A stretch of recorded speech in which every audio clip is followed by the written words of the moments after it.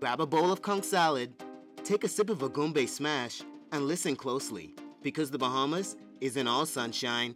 This is the dark side of paradise. Each episode, you'll hear the retelling of crime stories and folk tales from the Bahamas. This podcast is for entertainment purposes only. Our goal is to shed a light on stories from the Bahamas and to ensure they aren't forgotten or lost to history. We do our best to research each story and to honor the subjects we discuss. Episode 3, No Fun in the Sun. The year was 1998 on the eve of the opening of the Atlantis Resort and Casino, owned by South African entrepreneur Saul Kerzner. Located on Paradise Island in the Bahamas, just a short drive across the bridge from the capital of Nassau. It was summertime, and the island was filled with tourists and hundreds of foreign construction workers, who were working as quickly as they could to ensure the resort would be ready for its grand opening in December. Not just an island containing resorts, Paradise Island was home to numerous celebrities and wealthy individuals from all over the world who owned luxury homes there.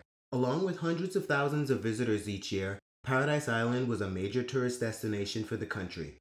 Vacationers lined the white sands of Cabbage Beach on Paradise Island. There, locals sold jet ski rides while women offered to braid the hair of female tourists for a modest fee. Both would patrol the beaches all hours of the day for willing customers, a popular job on the island, especially during the summer when visitor numbers to the Bahamas are at their highest. And with the opening of the resort and casino only months away, two young women journeyed to the island excited to spend the next few days of their vacations exploring and taking in all there was to do and see. One of them was 32-year-old teacher Lori Fogelman of Virginia, who came to the island during the month of July at the invitation of her friend Philippe de Rosier, a construction worker at the yet-to-open Atlantis Resort and Casino.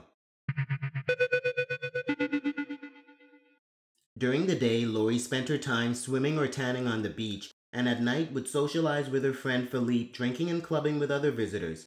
But Lori, wanting to explore more of the island, rented a car and traveled alone. But when 2 days had gone by and Philippe hadn't seen or heard from Lori, he became worried and contacted the local police. The police combed Paradise Island, and the media implored the public to come forward with any information that could aid in the safe recovery of Lori Fogelman. Her friend Philippe de Rosier was the prime suspect and was even brought in for questioning by local authorities. But they couldn't connect de Rosier to Fogelman's disappearance, and he was released. Other suspects in the area, like the local vendors working on Cabbage Beach, were questioned, but were also released due to the lack of evidence. And not just the public worried for their own safety, but visitors as well. They were scared that a white woman had disappeared on an island known for being a safe place for tourists, and police were yet to charge anyone with the crime. Then, shortly after, sometime during the month of August, another woman disappeared. Joanne Clark, a 24-year-old teaching assistant from Oxfordshire, England, who, like Lori, had come to the Bahamas at the invitation of her friend Margaret, who was working on the island taking care of a boy with special needs. Joanne had experience taking care of children and jumped at the opportunity to spend her vacation in the Bahamas with her friend. On a bright sunny day in August, Joanne, her friend Margaret, and a small boy whose family Margaret worked for spent the day at an area called Cabbage Beach located on Paradise Island. But when Margaret needed to leave unexpectedly for work, the two agreed that she would return for Clark in a few hours. But when Margaret did return for her friend, Joanne was nowhere to be found. Worried for her safety, she contacted the local police, and soon after, a missing persons report was filed on her behalf. This was now the second female tourist to disappear on Paradise Island, and its reputation as a safe and fun destination for vacationers was now in question. The news of the Atlantis Resort and Casino, expected to be the largest of its kind in the Bahamas, with thousands of jobs at stake, hundreds of millions of dollars invested, and its grand opening looming, its fanfare was being overshadowed by the stories of the two missing women. The police and government were careful to avoid using the word serial killer, as the small island nation's economy relied heavily on tourism to survive. Over 50% of the island's population worked in hospitality and tourism, and word of a serial killer lurking in the Bahamas was not good for the country's main source of income. Hotels on Paradise Island doubled and tripled their security, and the local Bahamian police force increased patrols. But without any arrest, the public and the foreigners visiting the island didn't feel any safer. The largest hotel in the country's history was being built not far from where Joanne Clark disappeared. The police pressed the public and scoured the walking paths behind Cabbage Beach, and a startling discovery was made just one day after Joanne Clark had gone missing. In a shallow grave covered with twigs and sand obscured by overgrown bushes and trees, the body of 24-year-old Joanne Clark was discovered dead, not far from a walking path behind Cabbage Beach. From the state in which she was found, police suspected that she had been sexually assaulted before she was eventually strangled to death. To their surprise, while forensic teams and police were investigating the scene, they were shocked when buried nearby, less than 50 feet away from Joanne Clark, was the body of the first woman to disappear, Lori Fogelman. It was suspected by police that Lori too had been sexually assaulted and strangled to death, but her body was so badly decomposed that she was almost impossible to identify. The timing of the girls' disappearances, with the opening of the resort only months away, made solving the two cases the police and the government's top priority. A special task force was created, and even the country's leaders at the time, the Prime Minister, the Right Honorable Hubert Ingraham, and his Deputy Prime Minister, took active and public roles in the cases. During a press conference, a reward of $200,000 was offered for any information that led to the arrest of the person or persons involved with the disappearances of the two women. The public immediately took notice of the double standard being displayed, as many Bahamians felt local murders were not investigated with the same urgency or provided the same resources as those perpetrated on tourists, and the government, surely not the Prime Minister or his deputy, would involve themselves in a local murder investigation. The police had yet to make any arrests since the disappearances of both Joanne Clark and Lori Fogelman. The government requested the assistance of Scotland Yard and the Federal Bureau of Investigation to assist in the case, and investigators arrived on the island to aid the local police department. The police were under a tremendous amount of pressure to bring in any suspects related to the gruesome crimes or risk a decline in tourists visiting the island. One of the women was from the United Kingdom, and the newspapers there and across the country said exactly what everyone was thinking but didn't want to say, that because of the fashion in which they were killed, there must be a serial killer lurking on Paradise Island who had yet to be caught. Philippe de Rosier was questioned in Lori Fogelman's disappearance and was brought in again when the bodies of both she and Joanne Clark were discovered. But like before, he wasn't charged. The previous DNA samples he provided to authorities cleared him of any wrongdoing in Fogelman's case. And also, he was physically out of the country during the murder and discovery of Joanne Clark. He was released, and the police were no closer to discovering the true killer than when they began their investigation. A reward had been announced to the public, but the police were still without any leads. They rounded up a number of local men who worked on Cabbage Beach, the last place Joanne Clark was seen by her friend Margaret before she vanished. One of those locals was a partially blind and deaf 18-year-old man with mental handicaps named Tanel Anton McIntosh, born in the capital of Nassau. The men were interrogated and evidence like DNA was collected, but none of the men were charged and they were all released.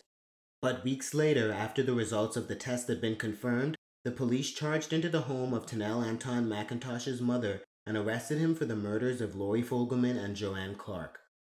Although McIntosh's mother protested his innocence, the police were sure they had arrested the right man. She couldn't fathom her son having done something so horrific. The people from his community didn't believe it either, and they collected funds from neighbors to mount and pay for his defense.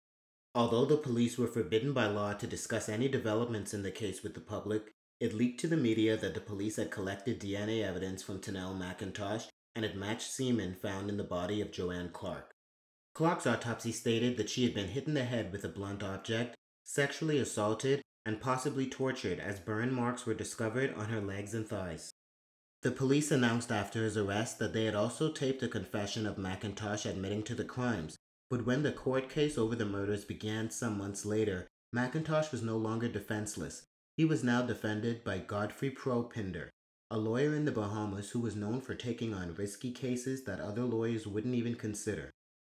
Because of the proximity of both bodies to each other and the physical evidence connecting McIntosh to Joanne Clark's case, the prosecution attempted to use that same evidence to prove McIntosh's connection to Lori Fogelman as well. But during the trial, McIntosh's attorney suggested that the local police force, under pressure from the Bahamian government for a quick resolution to the case, to avoid losing the country's reputation of a safe tourist destination, coerced Tanel Anton McIntosh into confessing by beating him. In the video recorded confession, McIntosh speaks about his encounter with Lori Fogelman. McIntosh explains that he was on Cabbage Beach selling coconuts to tourists.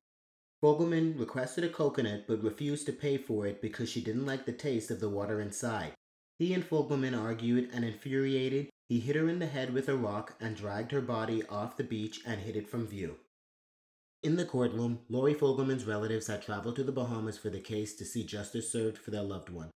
They listened to the horrific details revolving the murder of Lori and suffered through each heart-wrenching detail as the case proceeded. Tanel McIntosh claimed he and his mother had taken a trip to a nearby island during the time the murders had been committed and couldn't be the one responsible. When McIntosh took to the stand and testified in front of the jury that he had been beaten by police and forced to say the incriminating statements, the public and the jury began to wonder if the whole confession had been fabricated by the authorities.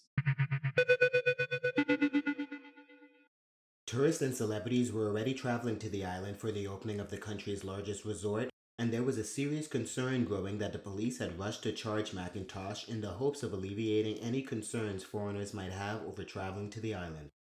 McIntosh's mother also claimed that he was beaten and choked multiple times while he was being held in police custody, and his lawyer spoke about his mental state and the unlikeliness that his client could have committed these crimes due to his handicaps. Fogelman's body had been buried at the beach a month before Joanne Clark had been killed, and her body was too badly decomposed to determine a cause of death. Now, with the video confession in doubt, with accusations of evidence tampering and police brutality, the video or his written confession couldn't be admitted into evidence, nor could the DNA evidence from the Clark case, and as a result, the jury would not unanimously decide on whether or not to sentence Tanel Anton McIntosh over the crimes committed against Lori Fogelman. The courts would have to decide whether or not to order a retrial, and McIntosh fell to his knees with joy over the verdict. He left the courtroom in handcuffs with an eerie grin from ear to ear as he was led away, waiting to stand trial for the second murder, that of Joanne Clark, the 24-year-old teacher's assistant from England. Lori Fogelman's family members that were present for the trial returned home disappointed but not defeated in any way. Tanel McIntosh was still incarcerated, and the courts were yet to decide if Lori Fogelman's case would be thrown out or if there would be a retrial with a new jury. At the second murder and rape trial, the prosecution, unlike the first case, was able to have both the DNA evidence and video confession admitted into evidence. It's unclear why the courts were only now willing to consider the evidence from Clark's case that had been previously presented during the Lori Fogelman trial but was deemed inadmissible. Some wondered if perhaps the government was hoping to correct the outcome of the first trial by allowing the evidence in the case, but there was also another factor at play, that a new jury was deciding the facts. The original evidence and test results positively matched Tanel Anton McIntosh's DNA nearly 100% to the semen collected from Joanne Clark's clothing. It's strange that the original evidence in both cases wasn't enough to convict McIntosh the first time. Why did this jury not believe that he had been coerced as well and the evidence tampered with? Perhaps the country and the jury were ready for the trial to conclude and for the Bahamas to be removed from headlines that painted the country negatively. The jury deliberated for hours and later returned with a guilty verdict for both the rape and murder of Joanne Clark. McIntosh hung his head low as he was sentenced to 25 years in prison. The family of Lori Fogelman would also receive justice, where at his retrial over her murder, Tanel Anton McIntosh was convicted of manslaughter and faced up to 20 years in prison for his crimes. The difference this time that made a conviction possible was that the evidence collected from Joanne Clark and McIntosh, which had been deemed inadmissible in the first case, was now allowed as evidence in the trial. The jury was able to connect the dots, and Tanel McIntosh would spend the rest of his life behind bars. Joanne Clark and Lori Fogelman, two women each described as talented caregivers with beaming personalities liked by all who encountered them. But while visiting the Bahamas with plans of fun in the sun, each met similar fates behind the Cabbage Beach on Paradise Island. The trees behind Cabbage Beach at the location both Clark and Fogelman's bodies were discovered were wrapped with ribbons and a small collection of flowers amassed at their base to honor the memory of the two women slain while on vacation. Soon after, the property where the murders took place was redeveloped by a resort and was no longer accessible to the general public. The security at Paradise Island was increased tremendously. A police department was placed on the island, and today the resort employs its own army of security guards and an impressive array of video surveillance to ensure guests are protected and law and order upheld. Paradise Island today has a sprawling water-style theme park, a number of resorts, and restaurants featuring worldwide and local cuisines. The island is still home to numerous mega mansions owned by celebrities and is visited yearly by hundreds of thousands of tourists from around the globe, unaware of the dark history that lingers but does not define the island.